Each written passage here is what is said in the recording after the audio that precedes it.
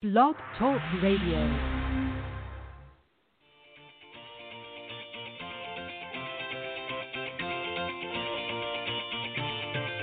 Good evening and welcome to Golf Talk Live. I'm your host, Ted Odorico, broadcasting live every Thursday, 6 to 8 p.m. Central from Panama City Beach, Florida, home of the world's most beautiful beaches.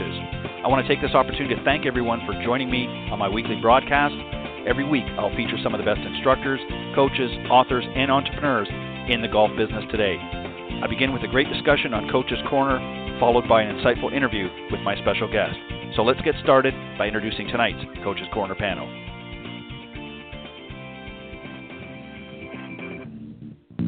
All right, good evening, everybody, and welcome to Golf Talk Live. I'm your host, Ted Odorico, and we've got a great show for you here.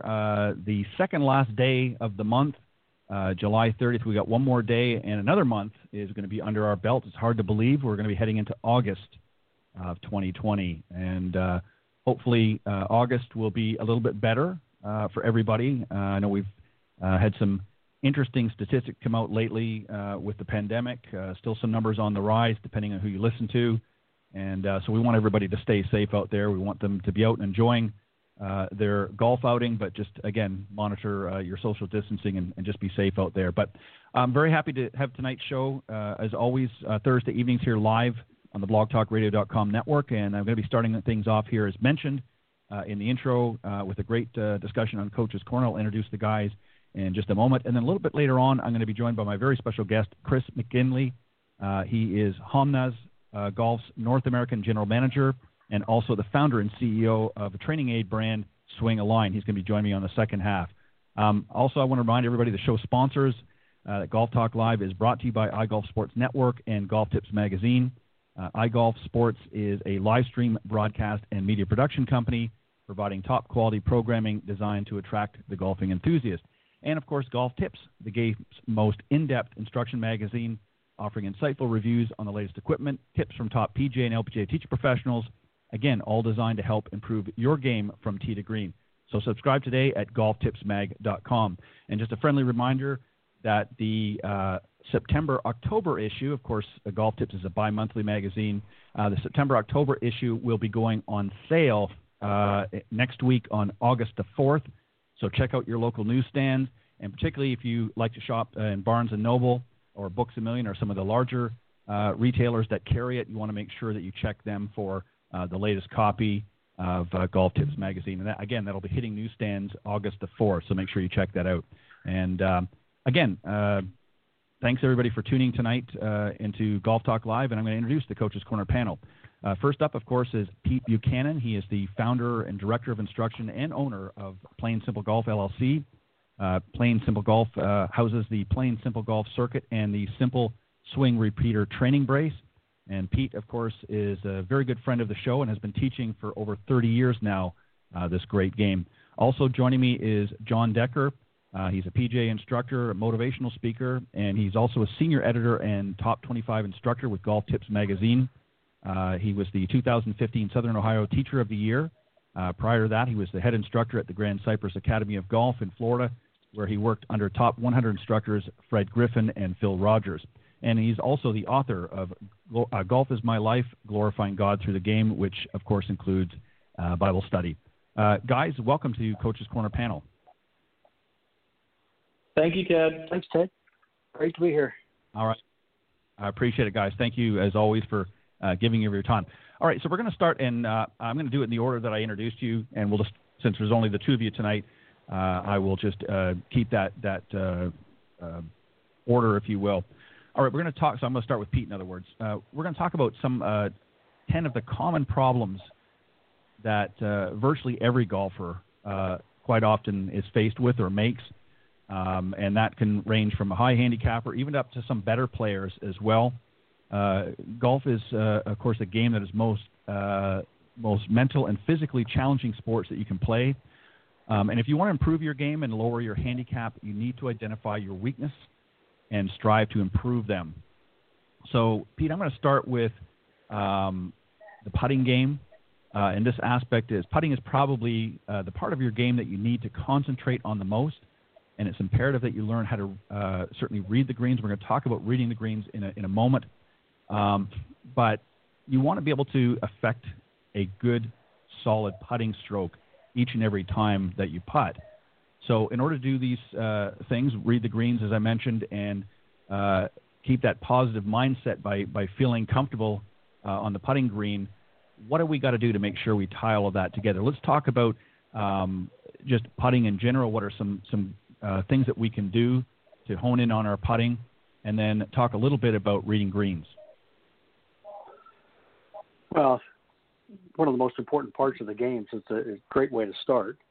I've always said there's a proper way to roll a ball, and some people think that's kind of funny, that a ball just rolls, but there is a proper way to roll it. And so in putting, distance is one of the key categories. You've got to roll the ball the distance that you see relative to the putts you're going to have. Obviously, to go in, you have to have distance and direction, but overall, I think distance is the most important.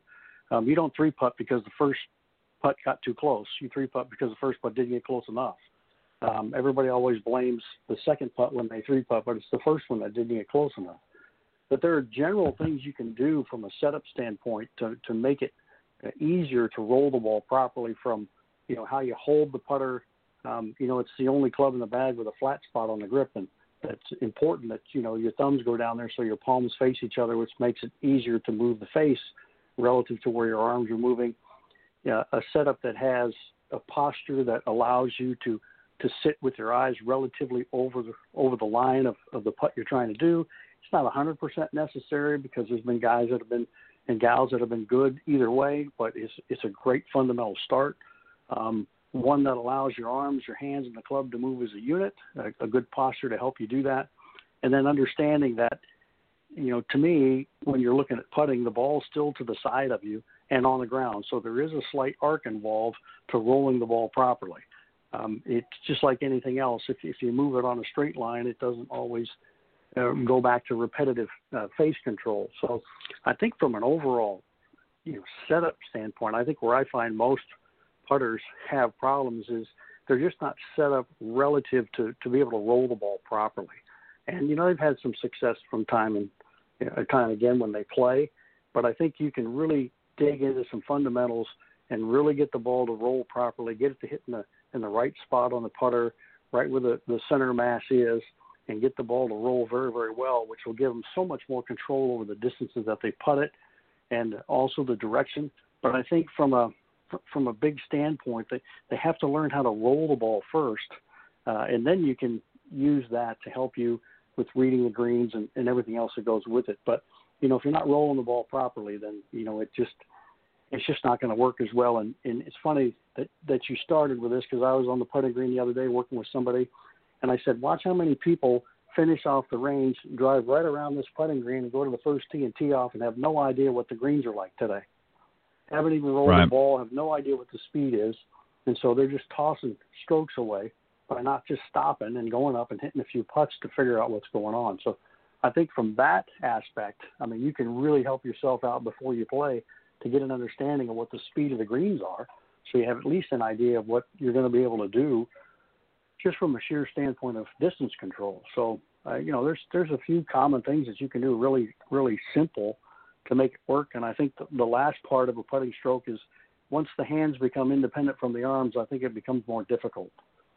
So I'd like to keep those as more of a unit to make the stroke more concise and more repetitive, repeatable, in order to roll the ball properly.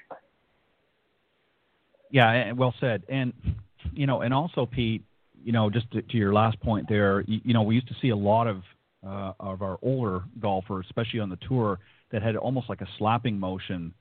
They were very, very handsy in their putts, and they managed to get away with it. But again, it was through a lot of repetitive practice and so forth. And now you see it's more of a pendulum type stroke, where it's all unison, everything sort of upper body sort of works together with the arms and the hands and the shoulders, sort of in a rocking motion or a pendulum motion, as I said. So it's a much different putting stroke, what I see today, than maybe perhaps what we saw 20, 30 years ago. And as far as reading the greens, again, there's a lot of different components to that. Obviously, you want to take particular notice of the contours of the green, but also with the grain of the green itself, how it grows, and also it's different depending on which direction you're looking from. The color, sometimes it's a little darker, sometimes it's a little bit lighter. Maybe you can touch on that a little bit and explain why that is, and the importance of obviously understanding the grain of the grass on your putting surface. Well, especially where you are down there in Florida, there's a lot of grain to it with the grasses that you have. So, most of the time the grass is going to grow towards the setting sun, so it definitely has a grain to it, and the ball's going to tend to be influenced by that. So it definitely has, a piece of that you want to know before you get out there. But to me, first of all, starting off with putting, the one thing I like people to understand is as you're approaching the green, take a look at the contours. Look at what you're up against. Is the right side higher than the left? Is the front lower than the back? I mean, you can really see a lot, and it's tougher these days in carts because you just zoom up there to the green and don't really even take a look. But, spend a little bit of time looking at the contours of what you're looking at before you get to the green. It'll really tell you a lot. One of the crazy things is I've always said, putts tend to break towards the water. Well, water never settles in a high point and always settles in a low point, so there's a lot of truth to that. But you can really look at the types of grasses that you have and what you're saying too, even some of the shadowing or the light or dark, depending on how the sun's hitting it. And some of those grains can really give you an idea of, if it's a little bit darker, it's probably going to be down grain. If it's not, it might be against the grain, depending on what you're looking at. So, yeah, there's definitely things to reading the greens, I think, that you can do, before you actually get to the green. And then once you're on top of it, you can start to get an idea of what the grain's doing. I mean, an old trick, one of the old guys used to tell me, he says, look at the cup, because when you get some of these grasses that have grain in it, when they push the plunger in there, it'll pull the grass on one side and chop it off on the other. So you can see the grass sort of over the edge on one side. It kind of tells you where the grass is growing towards. So that was kind of a cool thing to notice back then, because I came out of the Midwest, playing bent grass greens all the time. And I get down to Florida, I'm like, what are these things? How do you putt on these? First of all, they're slow, and I think there's a break there, and there's not, and there's grain, and so there's definitely a difference in how they react. But there's an art to reading greens too. I mean, it's not an easy thing to teach.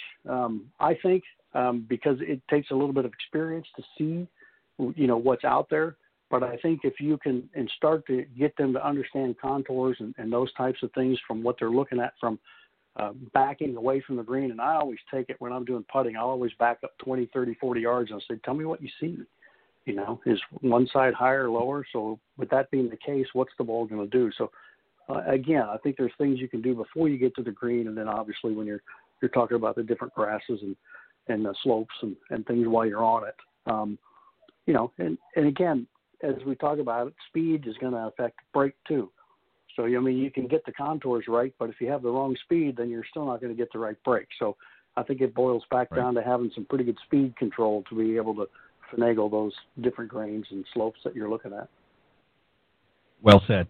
And it goes further to your original point, and that is you really need to get out there and practice before you play any round. Get out there and feel the putts out. See how they're rolling, how the greens are rolling, rather than just driving up to the first tee, as you suggest, because you're not going to understand.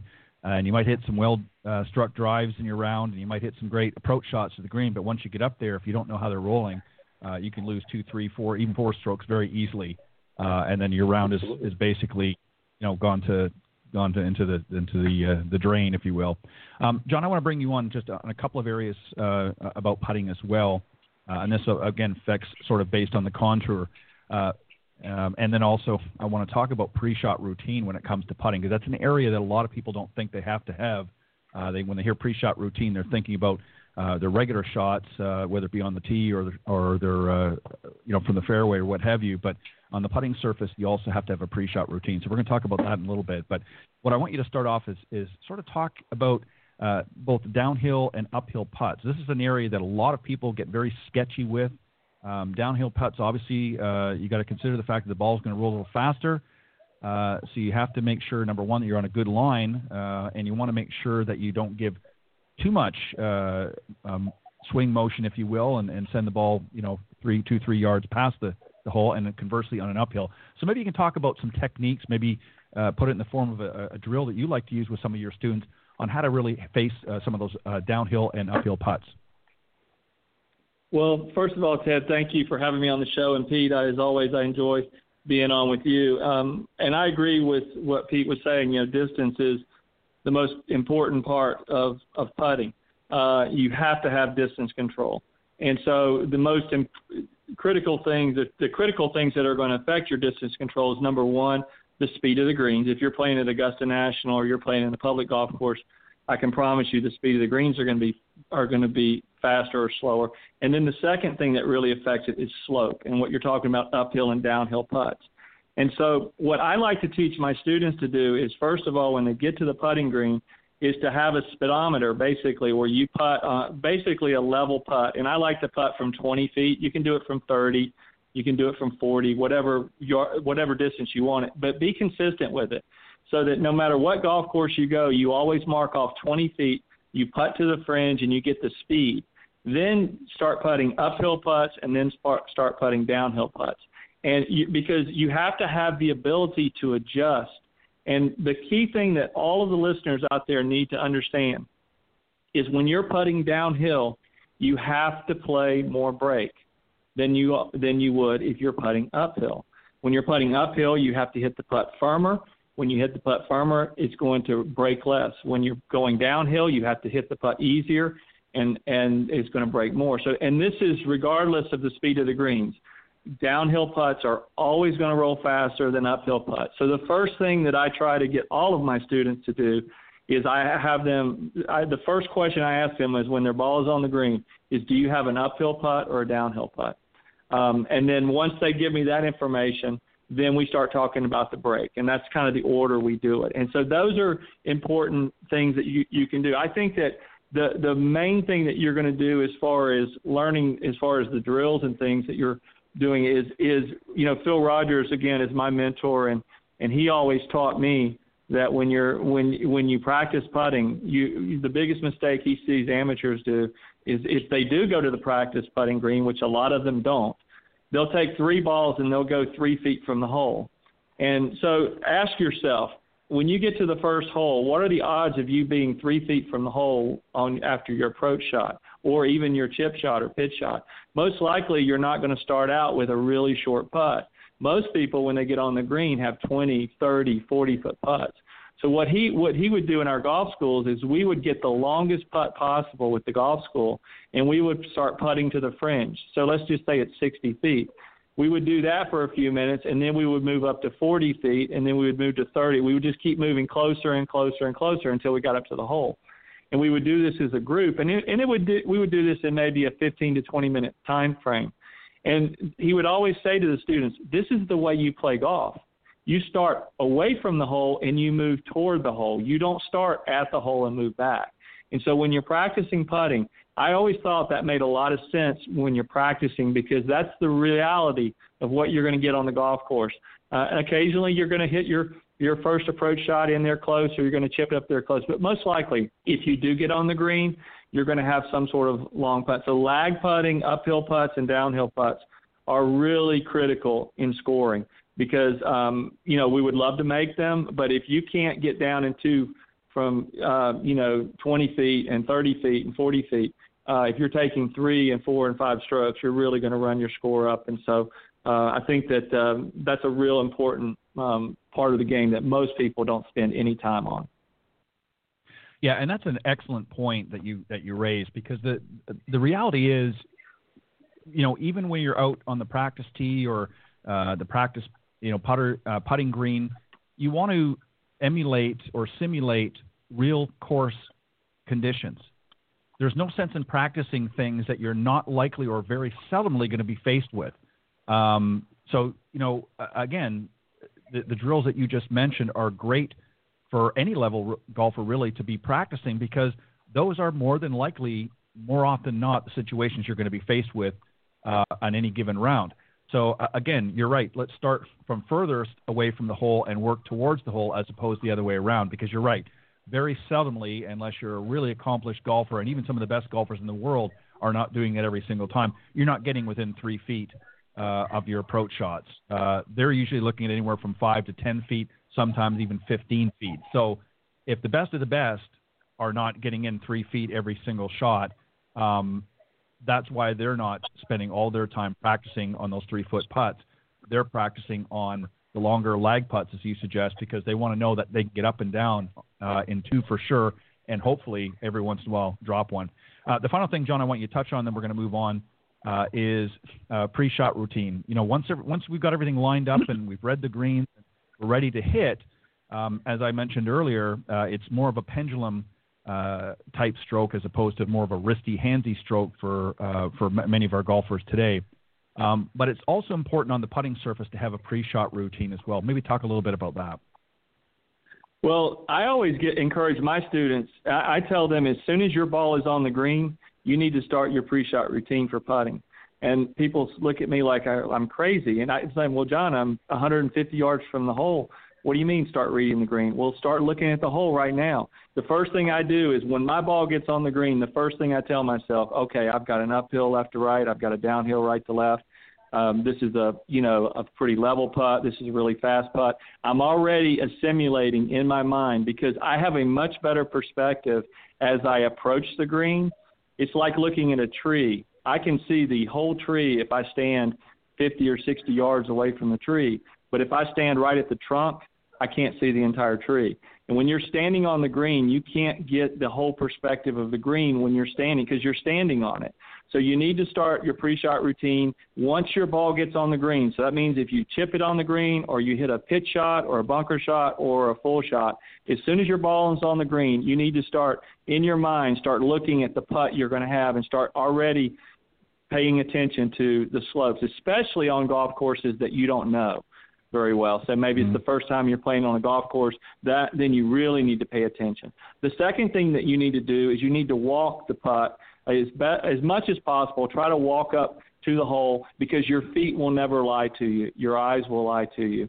Once you've got that assessment of how far the putt is and kind of a general break, whether it's going to break right or left or might be a double breaker, uphill, downhill, you've got all that in there. So you've seen the line. The next thing that you want to do is obviously some players prefer to line their ball up. I do not line my ball up if I'm outside of, say, 10 feet. Anything inside of 10 feet, I will line my ball up. But if you prefer to line the ball up, I mean, Tiger Woods does, I think that's fine. But the first thing that I do is once I've lined the ball up is I just step back, make sure it's what I want. And then the second thing I do is I rehearse the stroke. And when you rehearse your stroke, it needs to be at game speed. I see some people, they'll be 50 feet from the hole and they're making a practice stroke that would make the ball go 3 feet. And I say, that's not doing you any good. You need to be telling your body, because you're rehearsing, you're telling your body exactly what you want it to do. So you want to be very consistent, and you want your rehearsal stroke to be exactly like your putting stroke. And then you aim the putter face with the line on the ball if you've lined it up, or with the intended line that you have formed in your mind. And then the key thing that I try to get all my students to do is make sure that they hit their putt solid. And one of the simple tips that you can do to hit solid putts is to take a Sharpie pen and draw a little dot on your ball. And when you putt, you pay attention to that little dot. You don't pay attention to the ball. And what this will do is it will train your eyes to focus on one spot, and it'll train your eyes not to look up, because one of the biggest problems that we see from, I'm sure Pete sees as well, is from students, is when they hit their putt, as soon as they hit their putt, their head comes up. They want to see, whether they made the putt or not. So that's a real simple tip to keep your head down. If you keep your head down, you've got your eyes focused on that spot, you're going to hit more putts. You're going to hit more solid putts. And that's, to me, one of the biggest frustrating things about golf is if I don't hit a putt solid, that really is frustrating, because there's no really excuse in my mind that I can't hit it solid. So it's very important that you hit a solid putt. And then the last thing that you want to do is you need to watch your ball roll on the green. So many times people hit putts and they turn in disgust and they don't watch their ball. And you need to watch, because when you're watching the ball roll, you're basically getting a free lesson. And you also need to watch your playing partners putt. So if they're putting before you, you need to watch, because it's very important. The more you can watch a ball roll on the green, the more you'll know about the breaks, the more you'll know about the speed, and I think that'll help you as well. So pre-shot routine starts when your ball gets on the green, not when you get on the green, and basically you try to gather as much information you can to save as many shots as possible. Well said. You're exactly right. It begins as you're approaching your ball on the green, not once you get up over top of it. Well said. Pete, another area is, again, sticking with the short game, is chipping. And I'm going to throw wedges in here. It's important to be able to chip the ball close, obviously, to the hole as possible. Once again, before chipping, we want to take the time to kind of read the greens. As we're close up to the greens, we want to get an idea, what may or may not influence what happens to the ball. And in most instances, you want to get the ball rolling as soon as possible, again, depending on the circumstance. And I always suggest, and I think you guys would probably agree, is to experiment using many different clubs around the green. Many of our high handicap or amateur golfers tend to kind of get settled in with one club, a wedge, and that may be not always the best way, because, again, wedge, obviously you're going to get more loft, and that might be okay for situations where you want to carry a little bit. Maybe you've got a little bit of grass in the fringe that you want to get over, and you want to pop it over if you've got a close cut pin. But if you've got a pin that's cut on the opposite side of the green, Pete, you don't necessarily want to fly it over there, because it runs into too many situations where you may not hit the spot you want. So you want to get it rolling, and the wedge may not be the best thing. So talk about some of the other options that are available and chipping. Just give us sort of an overview, if you wouldn't mind, and what else besides wedges can be used to make some good chip shots. Well, first and foremost, what I train all my players to understand is airtime versus ground time. And they need to understand with each golf club, if they fly it a certain amount in the air, how far is it going to roll? So that way they get to understand with the wedges to the 9, 8, 7, 6, 5. Once they fly it to a certain spot, we can measure how far that flew, and then we can also measure how far it rolled. So we start to get a ratio of air time to ground time. And once they understand that, it starts to make it a little bit easier to pinpoint the golf clubs that they can use for their best advantage to wherever the pin is. But, first and foremost from that, once they understand the ratios, then when you get up to your ball in that particular situation, the first thing I want them to do is picture what you're trying to do. What are you trying to do here? What do you want your ball to do? And once you have that picture in mind, first of all, does the lie the ball's sitting in allow you to hit that picture? Sometimes it may not. And so now we got to change what we're trying to do. So the lie can dictate the type of shot you're going to hit as well. If it's buried down there in the grass, you may not be able to do what you want to do. But I think, to me, it's using all the clubs around the green. One of my favorite analogies with short game is with chipping is I like to say compare it to bowling. If you had to loft the ball from the foul lane to the pins, it'd be a lot more difficult. But they let you roll it out in front of you, which makes it a little bit easier to control. So if you can do the same in chipping, get the ball on the ground in front of you safely earlier, and then let it run, you're going to have a much easier time controlling that golf ball. It's harder when you just try to take a sand wedge and fly them all the time. And a lot of times the amateurs are in a lie that the sand wedge won't work anyway, so they end up either leaving it a foot from where they are or hitting it over the green. And so, again, understanding ratios, understanding air time versus ground time with each club, I think it's a great way to practice and go out there. You pick one landing spot, and then you just run through all the clubs. Use your 9, use your 8, use your 7, use your 6, and just keep flying it to the same spot. And you're going to start to see air time versus ground time, the differences in how each one rolls and how much further it rolls with each club. And then you can just walk it off when you're on the course, and it makes it simple now. And all you do is aim. That's just like a putt. You know the distance because you've already got the ratio of the club that's going to fit that distance, and then go from there. But always, I think first, you picture what you're trying to do. I think that's really important. I remember every clinic I ever did with John Jacobs, the first thing he said was, "What are we trying to do here?" It was a great way to start. What are you trying to do? Whether it's a full swing or what have you, what are we trying to accomplish? And then once you get that picture, the club for that picture to fit what you're trying to do, and then, of course, always, as I said, the lie is going to dictate a lot of that. But I think around the greens, the more options you have, the better off you're going to be. And so you need to keep practicing with a lot of different clubs around the green to understand which ones are going to make it easier for you to get closer to the hole, which is really going to run your score down. So I think from a chipping standpoint, I don't usually use a sand wedge very often to chip with. I think with the bounce on the bottom, it's a little bit more difficult for the Masters to chip with all that loft and the bounce. But, if the pin's real close and you don't need much roll, then, you can do it. But I think from the wedge all the way through, I even chipped a bunch of balls in my career with a 4-iron. I got a long ways to go, and it's much easier to throw it 6 feet in front of me and let it run all the way across the green than to try to take a sand wedge and fly it all the way down there. Plus, the more you throw it in the air, the less you're going to understand how it's going to react. When you chip it and run it, they react the same way all the time. And so you can get a little bit better control over all the shots just by understanding, air versus ground and which clubs are going to fit the situation that you see. Yeah, I couldn't agree more. I can't begin to tell you how many times I've seen people I've played with or even students I've worked with over the years that try to fly the ball all the way to the hole from just a few feet off the green and thinking that's the best route. And what often ends up happening is, again, depending on the distance, it's very, very difficult to get the distance just right, number one. But number two, if you get a little bit too much spin on it, then it tends to check up, and then you lose the distance as well. So you often end up falling short.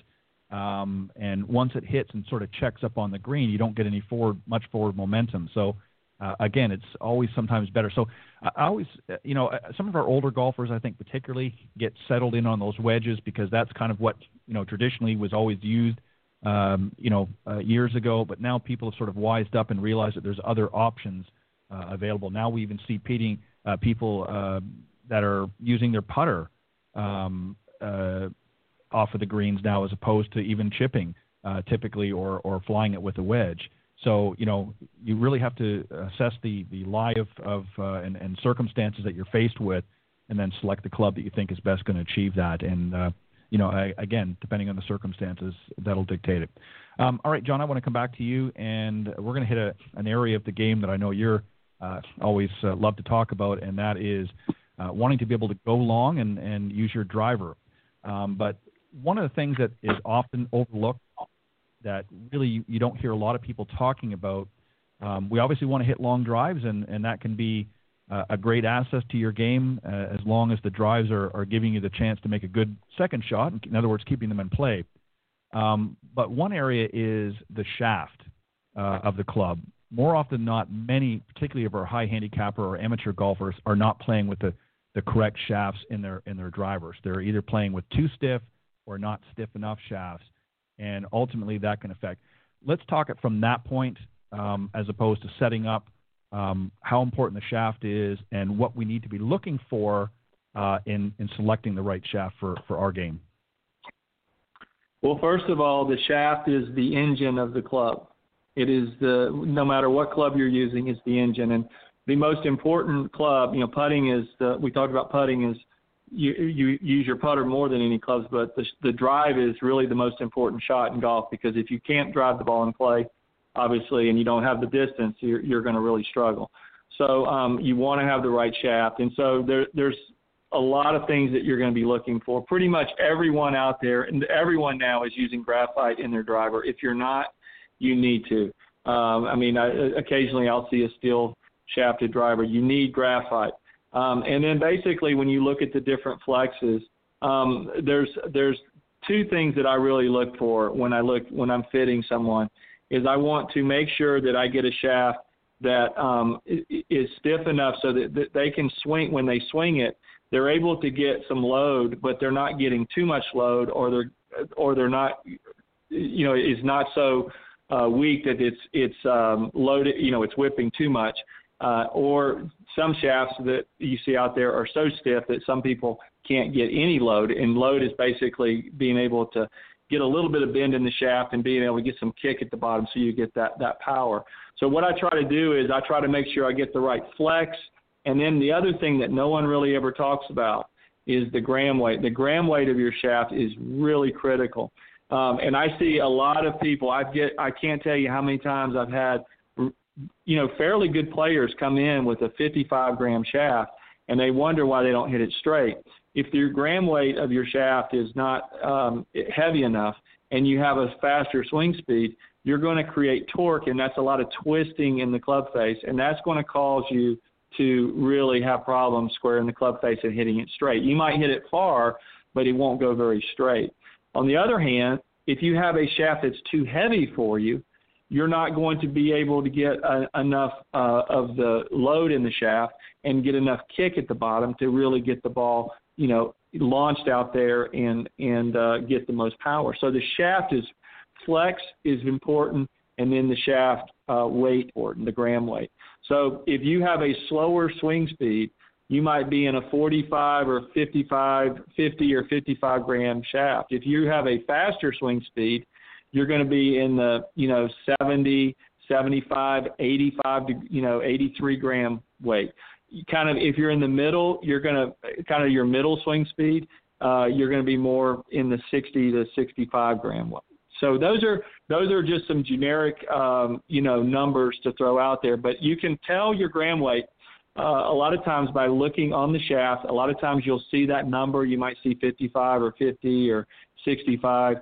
If you don't know your gram weight, I would recommend that you go to your local PGA professional, have them look at your shaft, and then ask them, is this the right flex for me? And just simply through the flexes, you're going to have obviously the ladies flex, you're going to have a senior flex, you're going to have the regular flex, the stiff flex, and then the extra stiff.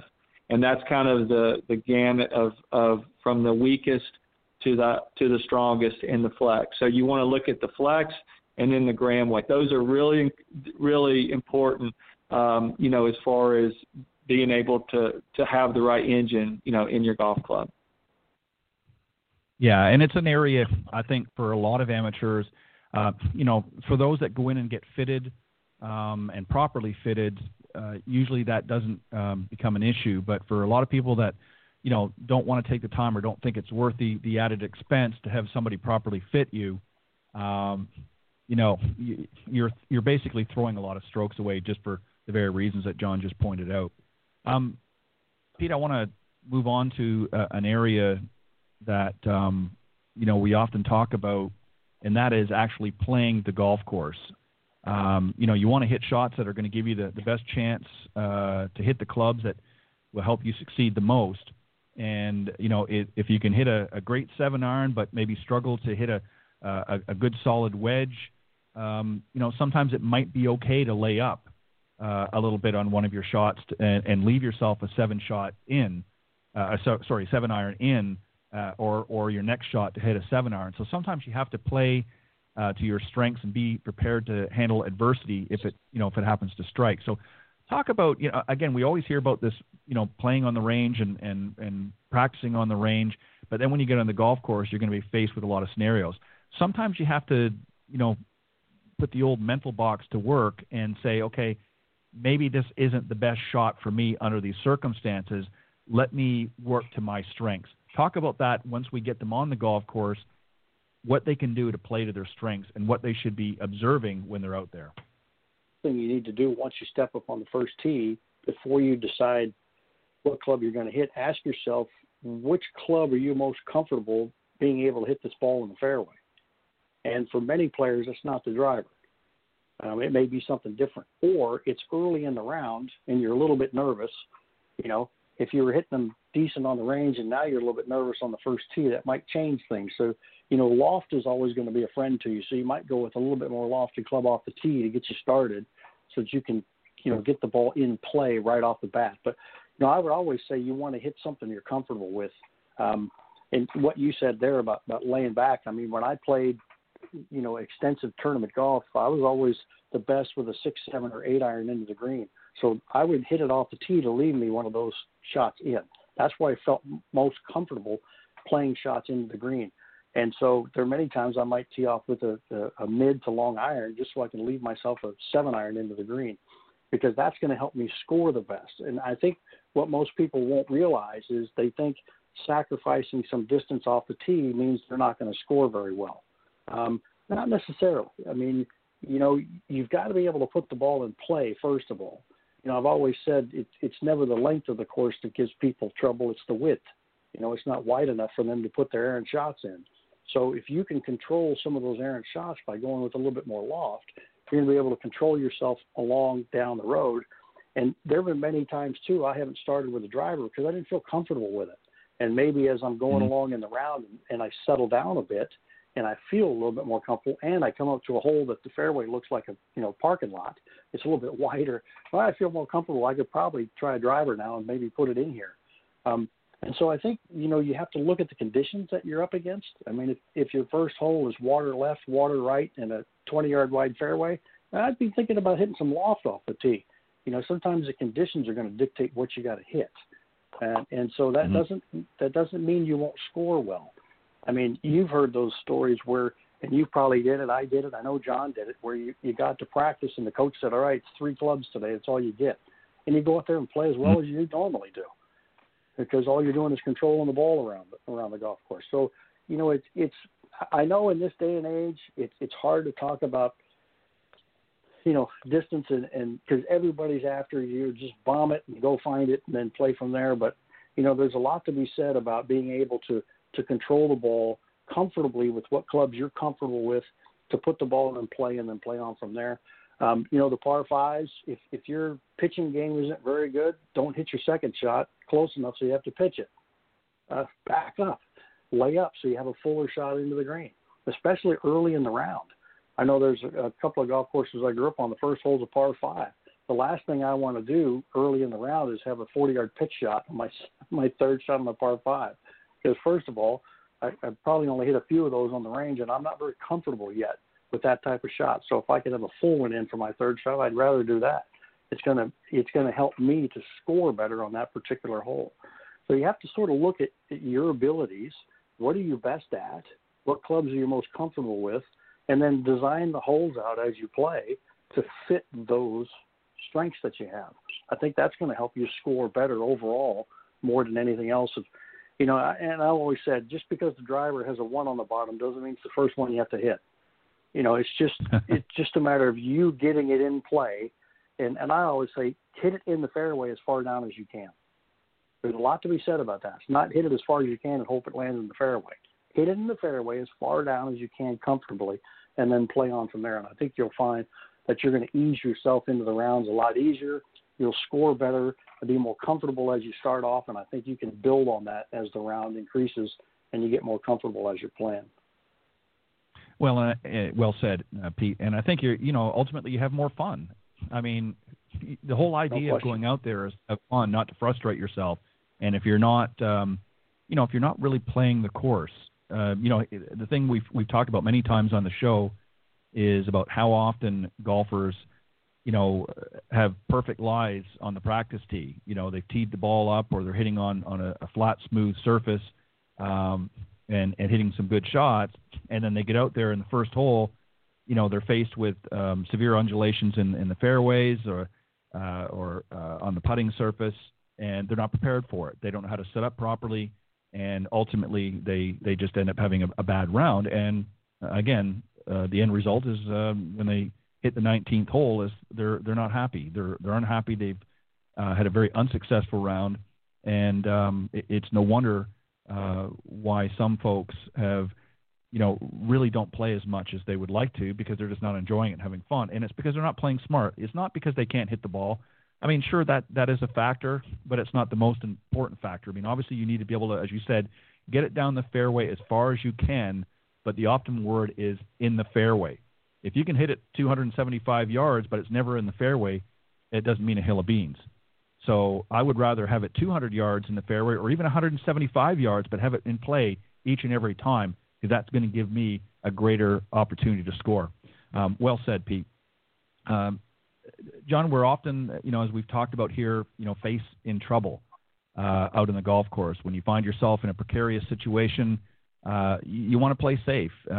New golfers, sometimes expect to get out there and they think, well, they're going to hit a shot that they've seen the pros hit on Sunday, and maybe they find themselves lodged near a root by a tree or something, or in behind the tree, so they're going to try and go over it, or they think they can fade or draw it around the tree, and that's not always a smart play either. So maybe touch on a little bit when a golfer finds himself in trouble. Maybe you can just use a scenario or two, what might be the smarter play, and how to assess that situation to decide what's the best play for you. Well, the first thing is when you get in trouble, your number one goal is to get out of trouble. And sometimes that means you need to know the rules of golf. Sometimes the best way to get out of trouble is by taking an unplayable lie. But if you can hit the shot, let's say it's a situation where you can put the club on the ball and you're not, completely stymied. The first thing that you want to do is you want to have a go-to yardage. And I always encourage my students to have one wedge that they love, a yardage that they love. And so for me, I always love to be between 90 and 100 yards. That's one of my favorite areas to be. So sometimes the reason I say this is I could be on a really short, let's say I'm on a par 4 and I hit the ball off to the right, and I can play out sideways and I can leave myself 100 yards, or I can go forward and leave myself 40 yards. I would rather be at 100 yards, like as Pete, echoing Pete's thoughts, I would rather have a 100-yard shot. Tiger Woods would rather have a 100-yard shot than a 40-yard shot. 40 yards is dead. That is no man's land. You do not want to be there. So the number one mistake that I see people make when they get in trouble is they compound their problem either by playing a shot that they're not capable of playing, or they always assume that they have to go forward in their escape. And sometimes the best way to go is sideways. So when I look and I'm assessing when I'm in trouble, and I would say when it comes to recovery shots, the fairway bunkers and the trees are the two most common recovery shots that you're going to typically have in golf. And in both of those situations, if I look at my forward path toward the hole and I say, my gosh, I've got a 8-foot lip in front of me and I'm 4 feet away from the lip, I can't go forward. I've got to play sideways or backwards. I want to play to my yardage that I'm comfortable with. If I'm in the trees and I have an oak tree in front of me and I can't go toward the green, I don't try to do something stupid and try to bend it around the oak tree. I hit it out sideways and leave it at my 90 to 100 yard safe zone. That's where that's what I'm always trying to do. So it's important that you not compound your problems. You need to know the rules of golf, because believe me, the rules of golf will help you when you get in a lot of situations. So it's important to brush up on the rules, know that in an unplayable lie that you have different options, and those are very important. That you're there. And a lot of times when people get in unplayable situations on the golf course, they always assume, well, I'm just going to take 2 club lengths. That's my only option. That's one of your options. But you could also go back and play the shot again, or you could keep the point between you and the hole and go back on an imaginary line as far as you want and give yourself a nice full shot, maybe into the green. So knowing the rules will save you. Understanding that when you're escaping trouble, forward, we would love to go forward, but don't go forward if you're going to leave yourself a 30 or 40-yard shot over a bunker.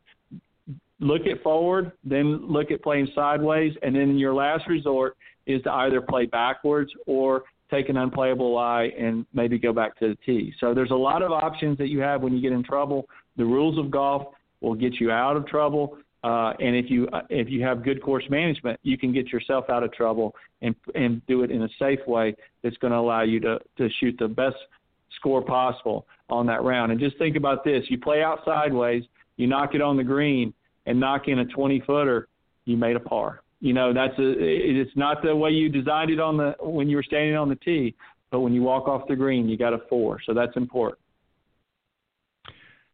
Exactly, and it doesn't matter how you got the par. As you said, it doesn't have to be picture perfect every time. The main thing is you obviously want to try to get that par or better, and sometimes even bogey can be your friend depending on the circumstances. And just one other thing I just want to add is, we often see this so many times with a lot of golfers out there, and they're just not playing smart. They're trying to execute a shot without really putting a lot of thought into it. As you mentioned, John, hitting that 40-foot pitch shot over a bunker. You may have several yards. In fact, maybe half of the green is to the left or right of that bunker and wide open, where you could easily pitch it onto that part of the green. Yeah, you might have a little bit longer putt, but you're taking that trouble out of play. So there's a lot of different options, and you have to hit. And just to touch on your point about, with an unplayable lie, I think one of the reasons, and this is probably what causes a lot of people to make poor decisions, is they don't want to necessarily go back to the tee and tee over again with a provisional, or not a provisional, but with their next shot because of slow play. They're concerned about things like that, and I understand that. So if you hit your tee shot and you're unclear, you can hit a provisional just to play it safe.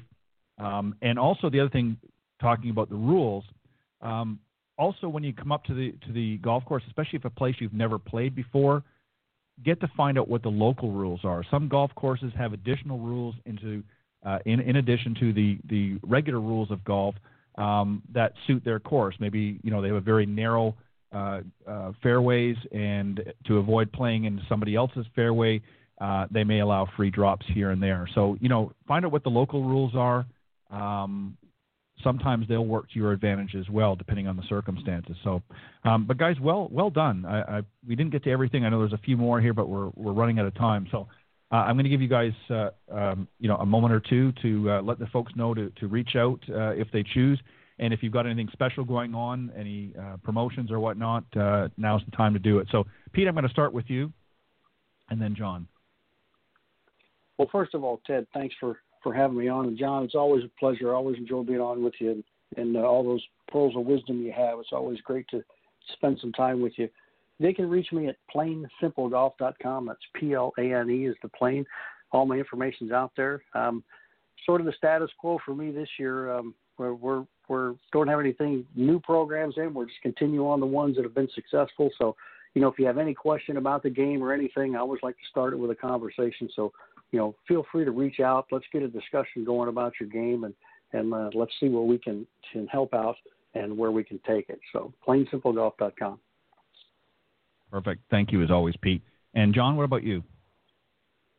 Well, Ted, again, thank you for having me on the show. And Pete, as always, I enjoyed being on with you. For the listeners out there, if you're in the Columbus, Ohio area, or if you're going to be visiting, I teach out of the Westerville Golf Center. So you can reach me on social media for Facebook at John Decker Golf Instruction, and I spell my first name Jon.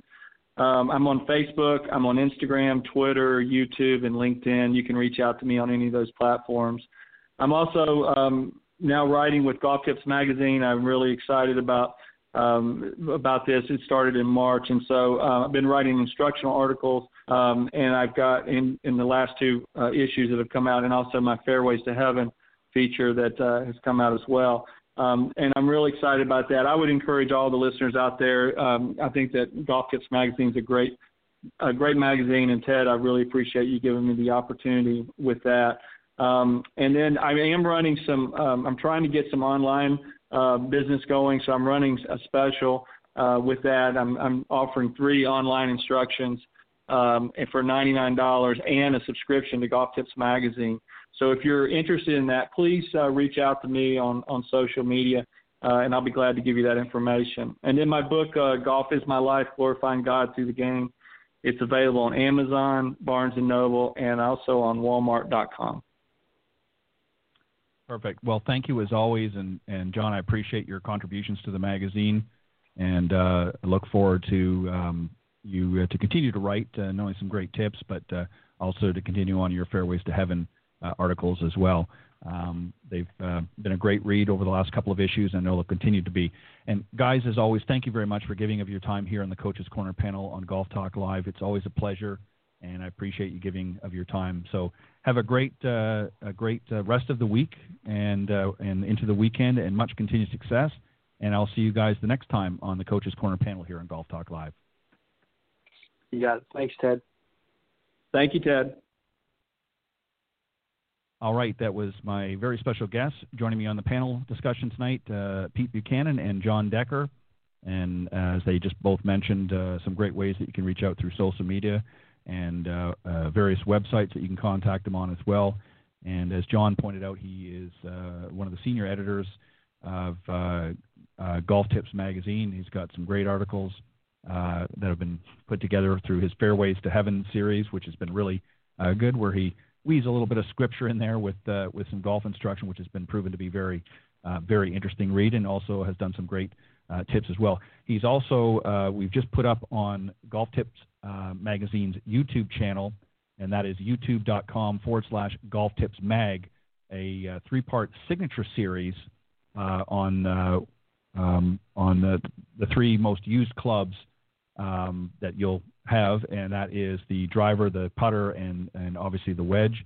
There's some 3 videos there on YouTube that you can go and see. Check them out. Go to youtube.com/golftipsmag, and under the playlist, look for Signature Series, and John Decker will be there with his 3 video series as contribution to the Golf Tips magazine. So check them out. Plus, check all the other instructors, the part of the top 25 elite, if you will, on Golf Tips magazine. Some great videos been featured on that YouTube channel.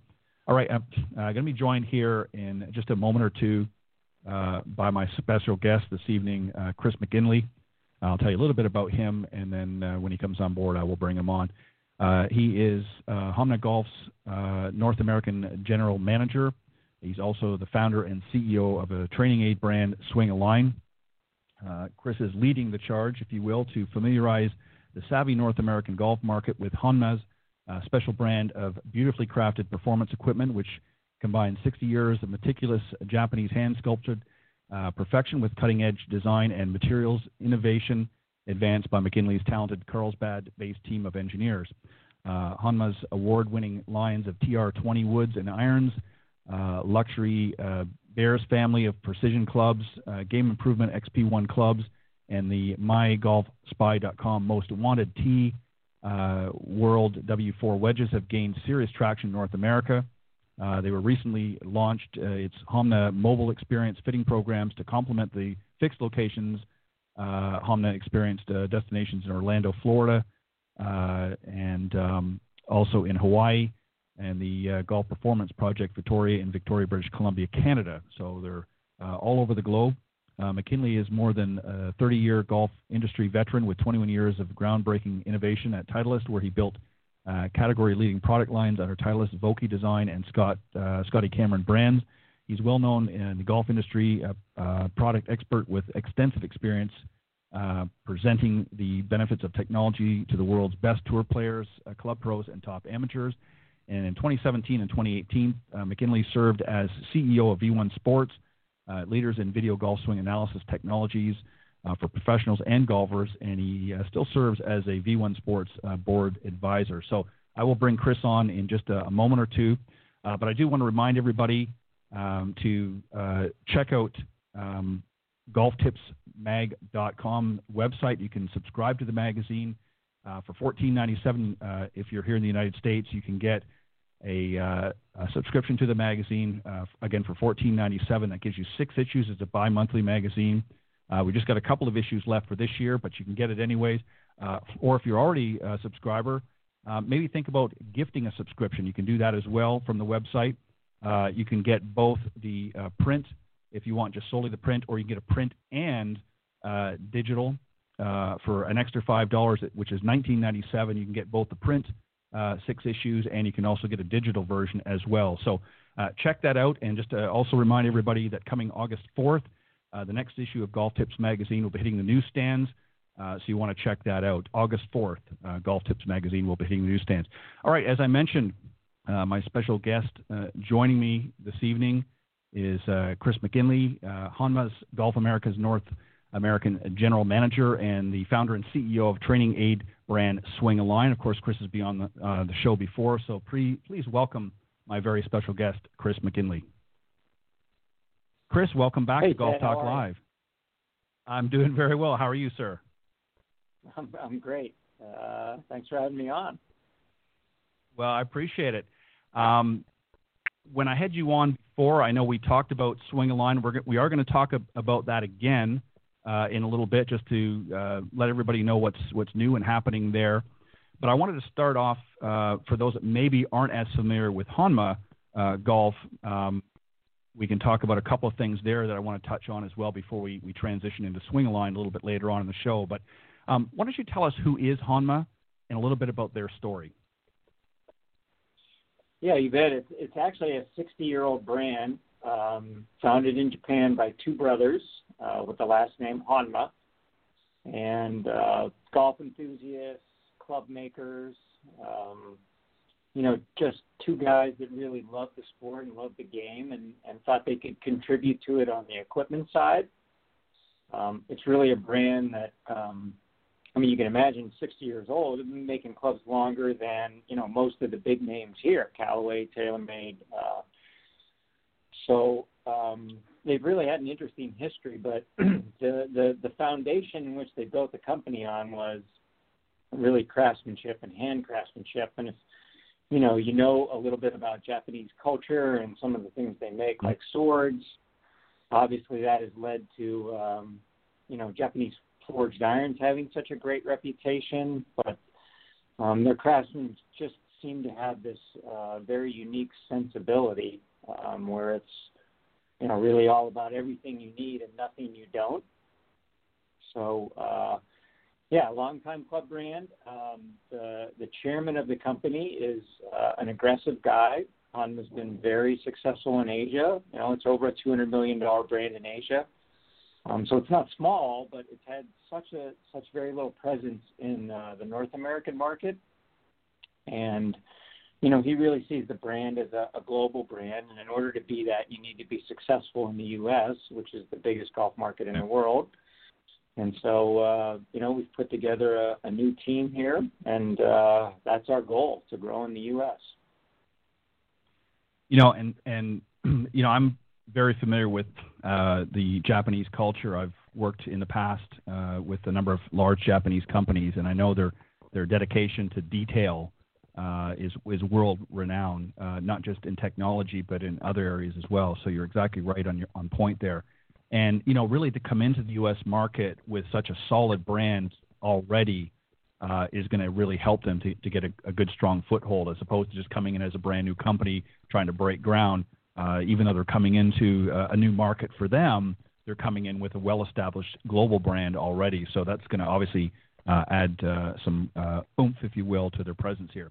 So let's shift gears just a little bit and talk about how you became involved with the Honma Golf family. What sort of because as I read out before you came on, I read out some of your previous dealings in the golf business. You're obviously a veteran of the game. And have had a lot of opportunities to work with some of the biggest companies in golf. What led you to Honma and helped you transition to becoming part of their team?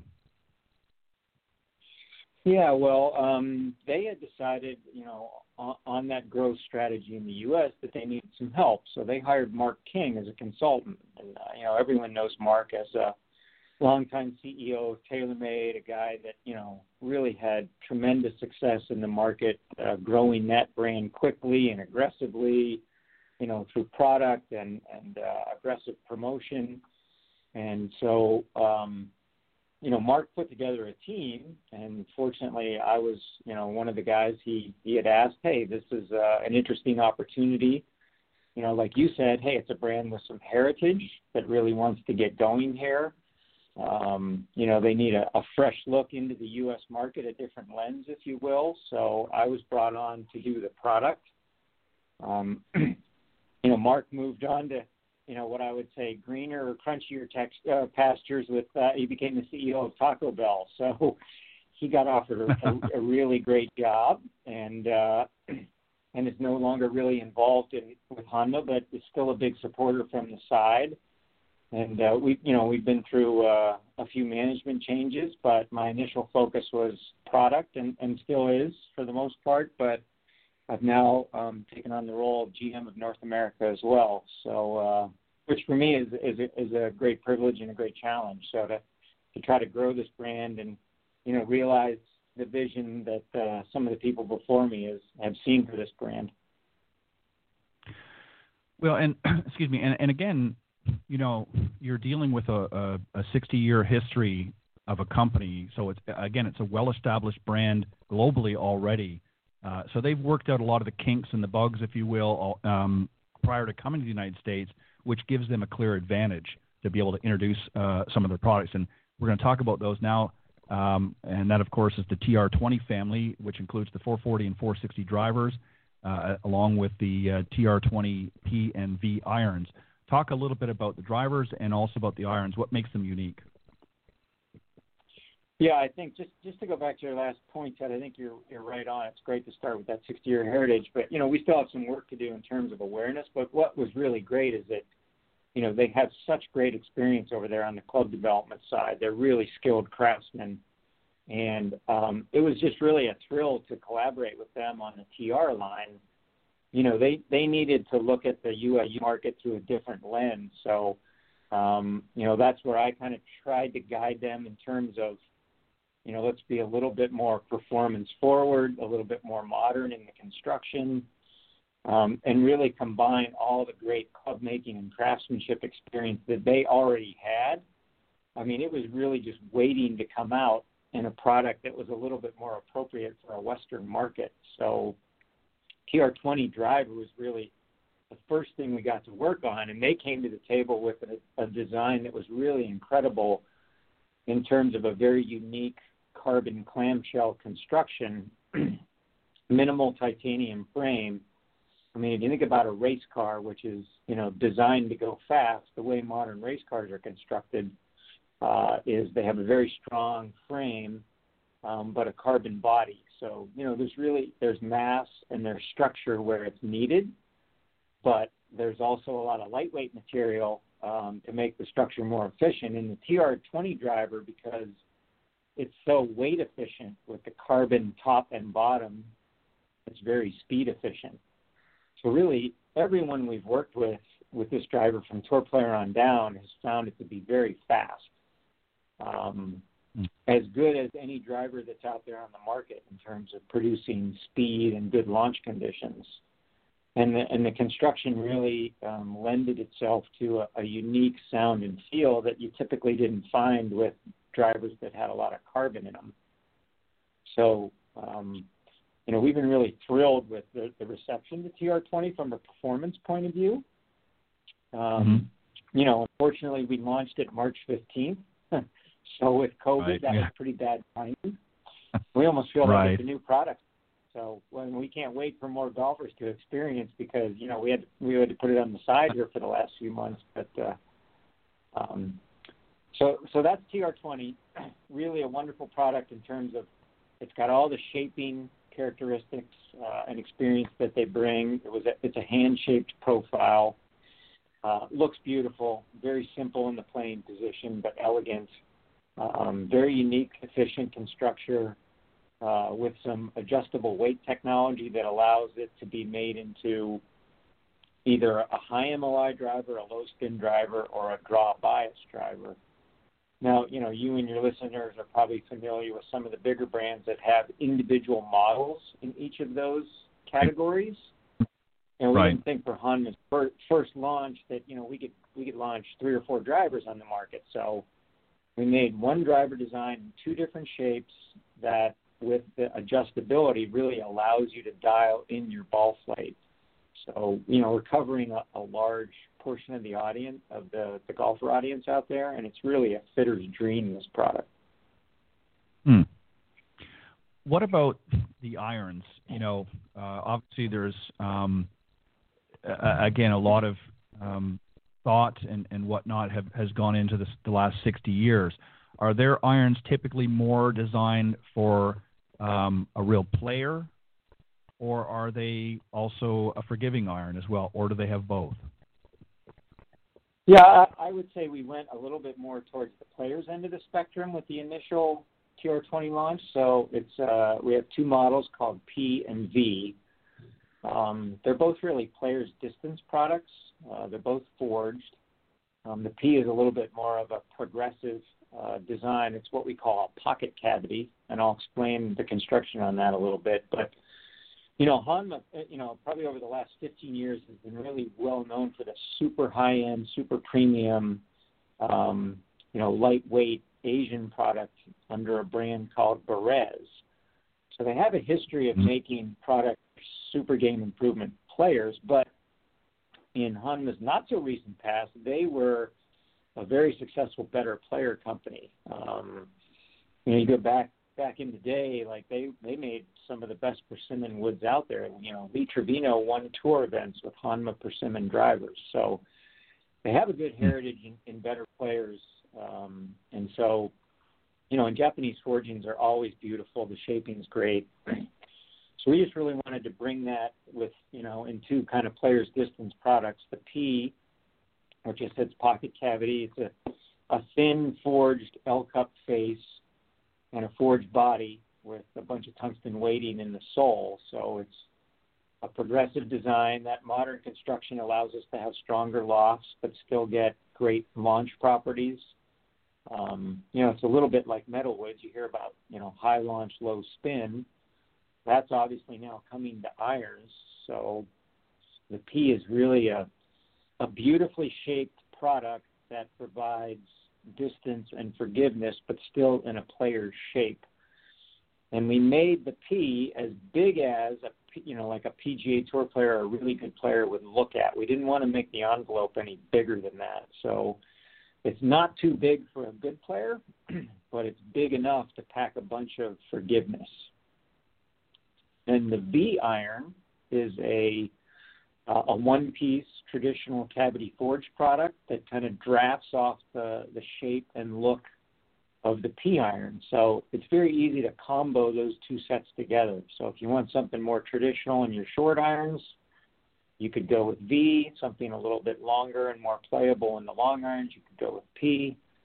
Or obviously you could buy them each, as an entire set.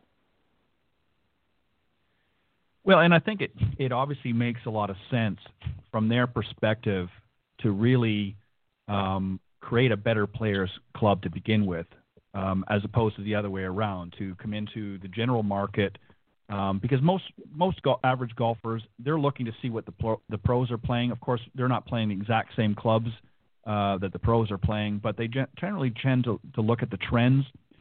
So I think for Honma to come out and have a very honed and very specific product line at this point makes a lot of sense because, again, they've, as you mentioned, Lee Trevino played their persimmons and had some success with it years ago. And as we transition to newer technology, for them to, make it appealing to, the best of the best is going to get that product awareness out there. And then they can obviously scale it down or scale it back for the general golfing consumers out there, which maybe don't need quite the same, they're still not sacrificing the technology and the forgiveness of the clubs, but making it more accessible for the average consumer out there. So I think that's a very smart move on their part. They've also launched a wedge fitting workshop, if you will, to complement their award-winning wedge series. And talk a little bit about that. Yeah, Honma has had a sneaky good wedge that no one really knows about. My Golf Spy named it their most desired wedge product. Really nice product. And to that, we've added a gentleman named Jacob Sanborn, who was known to some golfers as the wedge wizard. Jacob is a young wedge guy out of Oceanside, California. So I happen to live in Oceanside, California. So, I saw this young guy with this cool brand really doing some unique things on the wedge decorating side. And knowing Honma's, heritage as a brand based on craftsmanship, I thought, what a great move for Honma in the U.S. market to have a U.S.-based master craftsman. He's a young, budding Bob Vokey.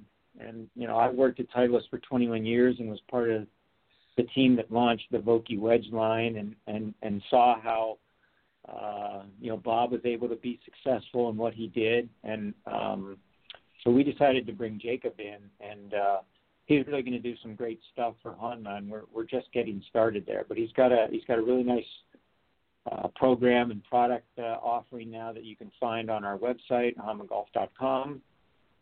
And going forward, we're gonna get some more exposure for Jacob and roll him out in a bigger way. Well done, and I think again overall, I can't emphasize this enough, but when you've got that much experience behind you, regrettably, as you pointed out a few moments ago, we fell into this sort of cycle with the pandemic and that where there's been a lot of uncertainties, but at the same time, I think there's also benefits that can be had as well. It gives Honma a little bit extra time to really focus on any changes that they might want to make or reevaluate certain things that they may want to consider at this time. So it gives them a little bit more breathing room, but obviously they were coming over ready to get everything out there. And so I look at this as an opportunity for them to reevaluate and regroup, if you will, and buying them a little bit of time. And I think the fall we're already starting to see a lot of golfers out there. Everybody I've talked to in the business, more people are getting out there. Golf is fortunately one of those few recreation sports out there where social distancing and things like that are already sort of built into the game. So we've been very, very fortunate, unlike so many other sports industries and so forth. Another thing I want to quickly do, and then we're going to switch. Yeah, so I mean, it's had its obviously. We don't want to take away from some of the real issues that have happened, and we certainly don't want to play down this pandemic. Right, yeah, but no I think we're very respectful of that. And hey, it's great. The demand for golf is unprecedented because, like you said, it's an activity people can enjoy. And I know some of those players that are either refound the game or coming into the game, they're going to stick, and that's going to benefit everybody. Right, and there's a lot of new people coming to the game as well that have never played before that are, put it bluntly, are bored. They don't know what to do, and they're saying, hey, golf's something that's open. We can go out there. Let's give it a try. So it's really not only for the industry folks like yourselves that are in the equipment side of things and products, but also for a lot of the teaching professionals and coaches out there are getting new students that they never would have gotten before potentially. So it's been a win-win for golf in general. And again, there's had to be some adjustments made along the way, but I think ultimately it's going to be good overall for the industry. And again, we want to have everybody play safe, of course. But one final thing I want to talk about Honma, and that is their mobile experience. They've launched their mobile hubs, if you will, across North America to make things a little bit easier. Let's talk about that. Yeah, like you said, I think one of the things this has afforded us is the chance to really evaluate our strategy and put the right, structure in place to get to the market and expose the Honma brand and show people the great product. There's really no better way to do that than, putting golf clubs in people's hands and letting them hit them or get fit for them. So, we've kind of pivoted to a mobile strategy. We've got 14 reps around the country with mobile vans. They're able to get out and do anything from a single person fitting to, a bigger type day at facilities. So there's information about that on our website and how you can get fit. We do still have some traditional retail doors. We are shifting towards a model where, hey, let us come to you and get you fit because we think that's the best way to buy a premium piece of golf equipment. And the Honma mobile experience is it's just that. It's a really nice high-end experience where we'll go through your game, we'll ask the right questions, we'll do the right things, and hopefully the result of that is we got you in a brand new shiny piece of Honma equipment that really helps your game. What's been, and again, I know it's been very, very limited because of what's gone on this year, but obviously you've gotten some feedback already on those that have been able to either be fitted or have had experienced the equipment that Honma has. What's been some of the feedback so far? Well, it's been very positive. I think, as the country has started to open up again and we've been able to get our vans out and facility access has been easier. It's, just getting the clubs in people's hands. There's still some golfers that have never heard of us. When we say, hey, we're a 60-year-old brand with lots of experience, that kind of gives us a reason to put a club in their hand and say, hey, try this. And the performance feedback has been fantastic. We've had nice coverage in the media. We've had nice results through independent testing that's been done, and we just had really great feedback from golfers directly, which is really what's most important. So, we just want to continue to try to make that magic moment happen, when you got a good fitter that understands your game and what you're trying to do and puts a club in your hands that works. I couldn't agree more.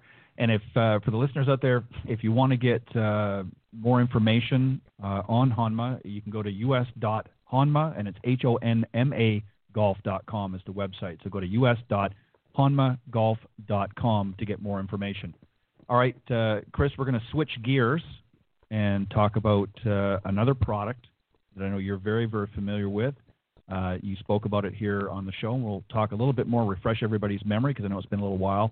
And that is the Swing-A-Line product, and it's an innovative swing training aid, which obviously promotes better form, solid contact, and more control. And who in golf doesn't want more of each of those? So let's recap a little bit, refresh everybody what the product is. I know we don't have the visual cue right at the moment to be able to show everybody, and we'll direct them to the website a little bit later so they can see for themselves. But just give us an overview of the product, how it came about, and exactly what it is. Yeah, so, Swing-A-Line was a passion project of mine. Founded the company after my stint at Titleist and before Honma. The company is now actually run by my son and business partner. So it's really a family kind of deal, which is nice. I've got a full-time job, obviously, at Honma, but I am still the founder of Swing-A-Line. And the device really originated from my partner's brother, a guy named Alan Strand, who was a PGA Tour putting instructor. He founded a putter line named Dandy Putters that had a really bright and shining 15 minutes of fame. Vijay Singh won the Masters with a Dandy putter. Unfortunately, they weren't able to keep it going, but part of the work that Alan Strand had done on the PGA Tour led him to think about the golf swing and ways to improve it. So he really liked to study players. And he came up with the sort of the idea or the basis for this device, which is two arm cuffs connected by a stretchy cord with an alignment rod strung across them. So it's both a physical device that you can feel and a visual device that you can see. And so, unfortunately, the backstory is that Alan got cancer and never got to bring this product to market. I hooked up with his brother.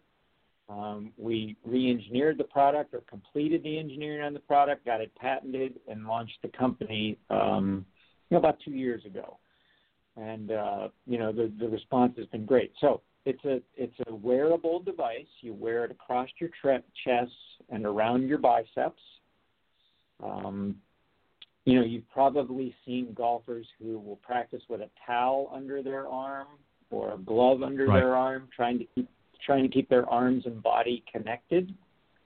That's one of the things that this device does really well, but we think in a better way, because it allows you to make a more free-flowing athletic swing. And plus you add the element of the visual alignment rod. So, the one thing a golfer can't do is when they swing is they can't see themselves swing.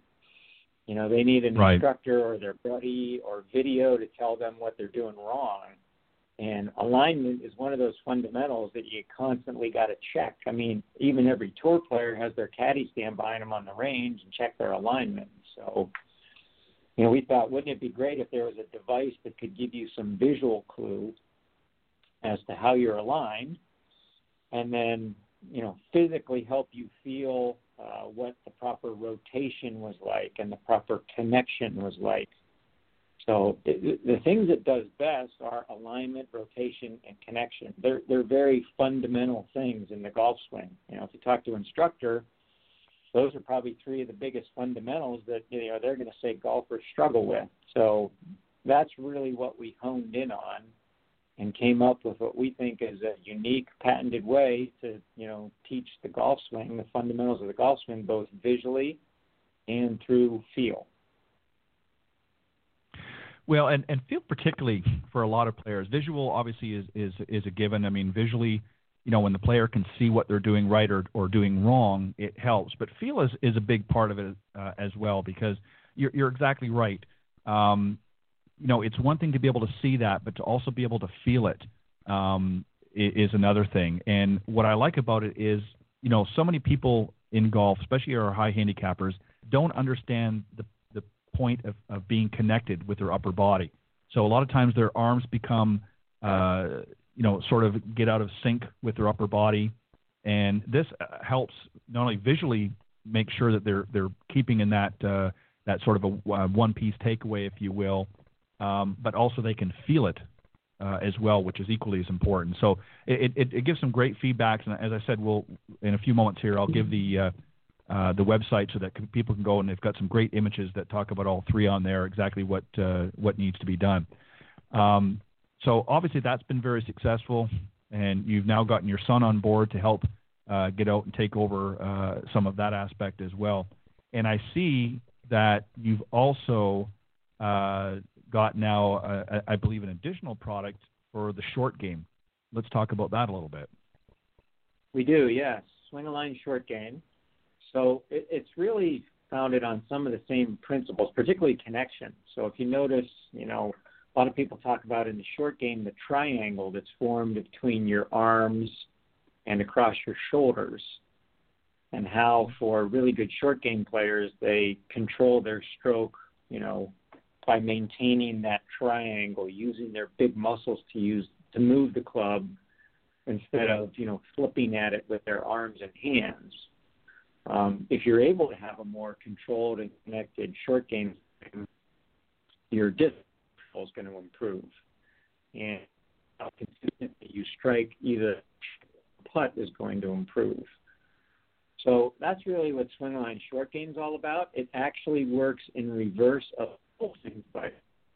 But the cool thing is it works with the same components. So you just take the arm cuffs, you flip them around instead of in, and on the alignment rod, there's some stoppers. So instead of the stretching cord pulling your arms together and keeping you connected, you actually press together to form the triangle and maintain what that, feels like during a good short game stroke or putting stroke.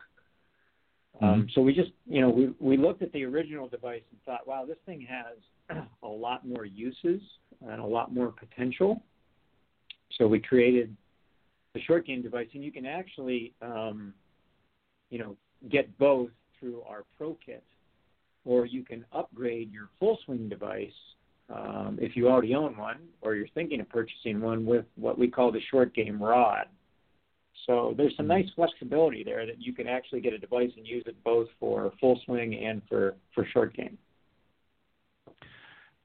And what's nice, as we touched on a little bit earlier, right now with so much uncertainty going on in the country and literally around the world, and many people have, been forced to, hunker down at home and feel a little bit disconnected. Maybe they're not in a position to get out to, or maybe even unwilling, out of concern to get out and work on their game. What this allows them now is to be able to, work on it at home. They can work on some of the aspects of their game with this product at home. So if they can't make it to the range or out to the golf course to work on their game, they can pick up your products here and actually be able to implement some of that training, if you will, right at home. No question. Yeah, thanks for bringing that up. A lot of people are working from home. Even, most of the people in the golf industry, the big club companies are working from home now. So it's nice to be able to take a little break and practice. I think that's really good for alignment. If you, spend 5 minutes with this thing every day, practicing your alignment, you can put another alignment rod on the ground, or, line up on a floorboard or a seam in your garage, any straight line that allows you to look down and see the visual of your upper body and how it aligns with your lower body. I mean, you might be shocked to find, my goodness, my shoulders were 10 degrees open and I didn't even know it. Works really well at home if you got enough room to swing in your garage or out in your backyard. You don't need to hit a ball. It helps you with connection, keeps you from, having a flying right elbow. It helps you release the club squarely at impact. And that's one of the cool things about the device is you can practice, you can rehearse positions, you can take a full practice swing, or if you do take it to the range, you can hit balls in it. So it's pretty versatile in that regard. Yeah, and that's another point I wanted to bring up as well is the fact that, in addition to giving you some great feedback, you can actually hit balls with it. A lot of training aids you can't. A lot of training aids just, help you garnish the feel, if you will, or give you some visual cues, but they're not really designed for whatever reason to actually be able to and strike the ball with it. So this is a great product that allows you to do both. It gives you some great visual feedback, some feel, of course, but actually allows you to execute the shot, if you will, and, of course, you're going to get feedback from your ball flight. So it's a great product all the way around. And as I mentioned, I was going to let the folks know where they can go and get more information or purchase their own Swing-A-Line training aid, and that is go to swingtrainer.com. That's swingtrainer.com. You can get both the Swing-A-Line, the standard Swing-A-Line product, and you can also get the short game, or you can get literally lots of other different things as well. So definitely want to check that out. What's going to be next for Swing-A-Line? Is there going to be another product you're thinking about down the road to add to that, or what? There is. Yes, there is. We've already completed the engineering on it and printed some 3D prototypes to test out do kind of a proof of concept. And it's a putting specific device. And it's a little different. You don't wear it on your body. You're actually going to wear it on your putter. So it fits on your putter, and it's a pretty unique alignment and solid contact kind of training device. So we're looking to have that on the market here in the next couple months. So that'll be another addition to the family, and we're passionate about helping golfers improve and continuing to try to come up with thoughtful and well-engineered solutions. So that's really what the Swing-A-Line family of products is all about. And it is a great product, and I think as we've both mentioned here, you can never do enough to help improve your game, whether it's through some great equipment like Honma that helps you out on the golf course, or something that you can use both on the practice tee or at home like Swing-A-Line. They're both great companies, great products out there, and you definitely need to check them out. So, again, if you go to us.honmagolf.com, and that's HONMA golf.com, and swingtrainer.com, you can check out both great companies and see what they have to offer, and I guarantee it, there's some good stuff there. Chris, what's next for you? How are things sitting right now? Are you guys starting to slowly move back into the industry a little bit with all that's going on? I know you said some of the vehicles are out there with the mobile units and so forth. What's next? What's coming down the pike? Yeah, I mean, I think the golf industry has faced the same challenges many businesses have. As we talked, we are fortunate that golf is an activity that people can play and be thinking about, getting better. So, we want to get through this year, continue to, be aggressive since a lot of the season was lost, continue to, get our bands out there and get events scheduled. And we've got some new product coming on the TR line. So an extension with Fairways Hybrids, another set of irons called TR21X that we're really excited about. So we're just going to keep doing those things.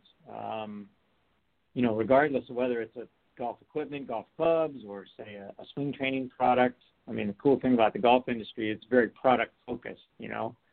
People, a lot of golfers are gear geeks, so that's really what makes it fun. And yeah, we're going to keep going and keep making great products.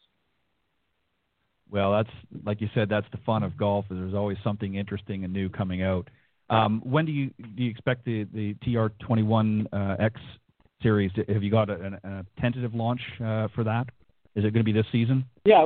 We hope to be outfitting people in October, and then have the product available for sale around November 1st. So keep an eye out for that. Very good. Well, Chris, I want to thank you for joining me tonight.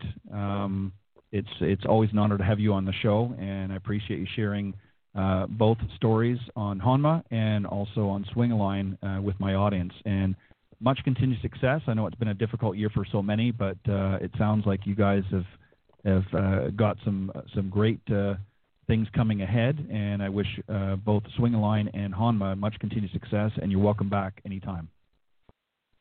Thanks so much, Ted. Really appreciate it, and really appreciate what you do to, spread the good word on golf and focus on the positive. So thank you for that. You're very, very welcome. All right, you have a great weekend, and again, much continued success. Thank you. All right, bye-bye. All right, that was my very special guest, Chris McGinley, Honma Golf's North American General Manager, and also founder and CEO of training aid brand Swing-A-Line. And again, if you want to learn more about either of the products, you can go to swingtrainer.com to learn more about the Swing-A-Line products, and you can go to us.honmagolf.com, and that's HONMA golf.com. Again, it's us.honmagolf.com or Swing Trainer if you want to learn more about the Swing-A-Line products available. And as Chris had mentioned, there's going to be some new stuff coming down the pike, so you want to take a careful note. Bookmark both of those websites, and you can get an idea of when things are coming down and check it out. I want to thank everybody again for joining me tonight here on the blogtalkradio.com network. Each and every week, of course, I've got a great panel discussion to start things off on Coach's Corner. Again, a special thanks to Pete Buchanan and John Decker for joining me tonight on tonight's panel, and also my very special guest, Chris McGinley from Honma and Swing-A-Line. And so remember to tune in every Thursday from 6 to 8 p.m. Central here on the blogtalkradio.com network. And on Tuesday mornings, you can join both myself and my co-host, LPGA professional Cindy Miller, on the blogtalkradio.com network's Women of Golf show. And we're back in the swing of things, if you will, with the show. There's been a little bit of hiatus with the Symetra Tour. We had Rejin Liu, of course, was the winner this past weekend at the Firekeepers Casino Hotel Championship. She joined us this past Tuesday as the winner, and that was her fourth, actually, win on the Symetra Tour. So there isn't going to be a tournament next week, but we are set up to have another young lady. In fact, the runner-up from that tournament is going to be joining us next week as they have some travel going on and that to get to their next event. So we will keep you updated with all of the winners on every Tuesday morning. That show airs, the Women of Golf, here on the blogtalkradio.com network, airs from 9 to 10 a.m. Eastern here on this network, and wherever podcasts are heard, you can tune in there as well. But it is live every Tuesday morning, and of course, Golf Talk Live is live every Thursday evening from 6 to 8 Central here. So on that note, I want to thank everybody for joining me this evening on the show. I hope you enjoyed it, and if for some reason you missed tonight's broadcast, if you go to blogtalkradio.com/Golf Talk Live and you scroll down to the on-demand section, the show in its entirety will be there, front and center, and you can also scroll down and see all of the previously aired shows when it's convenient for you during in the archive section. So make sure you do that. On that note, God bless, and I will see you next time right here on Golf Talk Live.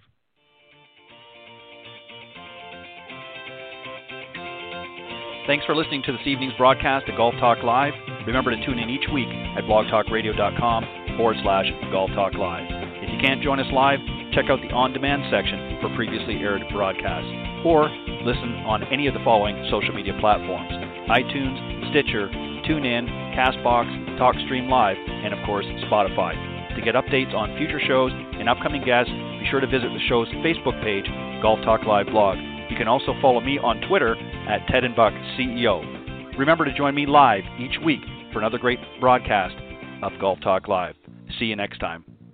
This has been a production of the iGolf Sports Network.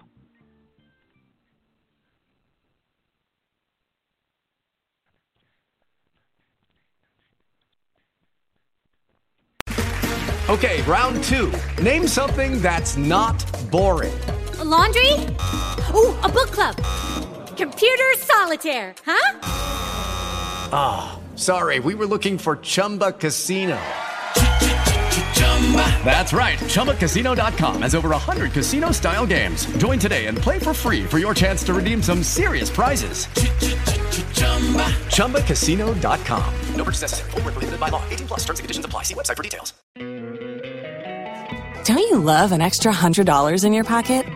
Have a TurboTax expert file your taxes for you by March 31st to get $100 back instantly. Because no matter what moves you made last year, TurboTax makes them count. That means getting $100 back and 100% accurate taxes only from Intuit TurboTax. Must file by 3/31. Credit only applicable to federal filing fees with TurboTax full service. Offer can be modified or terminated at any time.